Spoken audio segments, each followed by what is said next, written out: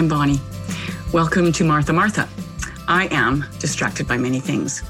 Because I'm a mom, because I'm a human, because I have weakness, I need my Lord to guide me and to calm me every day. So let's walk together.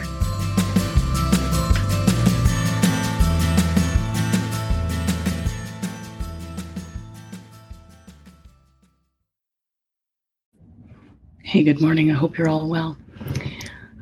It's a gorgeous day here, and I'm going to have a harder time finding time to do Martha Martha, so I have to carve it out, get it into a regular pattern.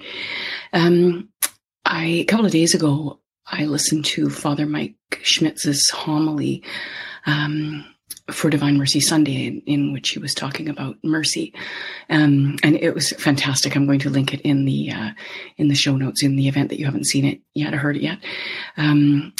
But he talks about the nature of mercy, and one of the things that I have, found over the years about mercy is that to the degree we understand God's mercy or accept God's mercy, we don't necessarily understand it. To the degree that we accept God's mercy, we are better equipped to be merciful ourselves. And so, there's this sort of beautiful interplay in, that the greater I can understand mercy, the more I can be merciful to myself, to my spouse, to my children, to the people in my life. And, mercy is ultimately, we think of it as being giving a person more than they deserve, right? Giving them, pouring ourselves out into or onto that person, which is exactly what Christ did for us, right? He poured his blood out for us so that we could be forgiven. And if we think of the other in that way, primarily this plays really into, our life with our children.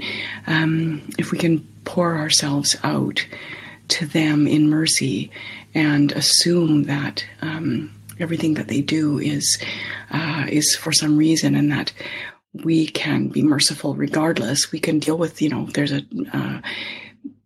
disciplinary problem that needs dealing with. That's okay. But we can deal with it, but we can be merciful in the way that we view them primarily. That's really what we need to do. But I'm mostly just coming on to encourage you to listen to Father Mike's homily on mercy, because it was absolutely stunning. So God bless you and have a great day.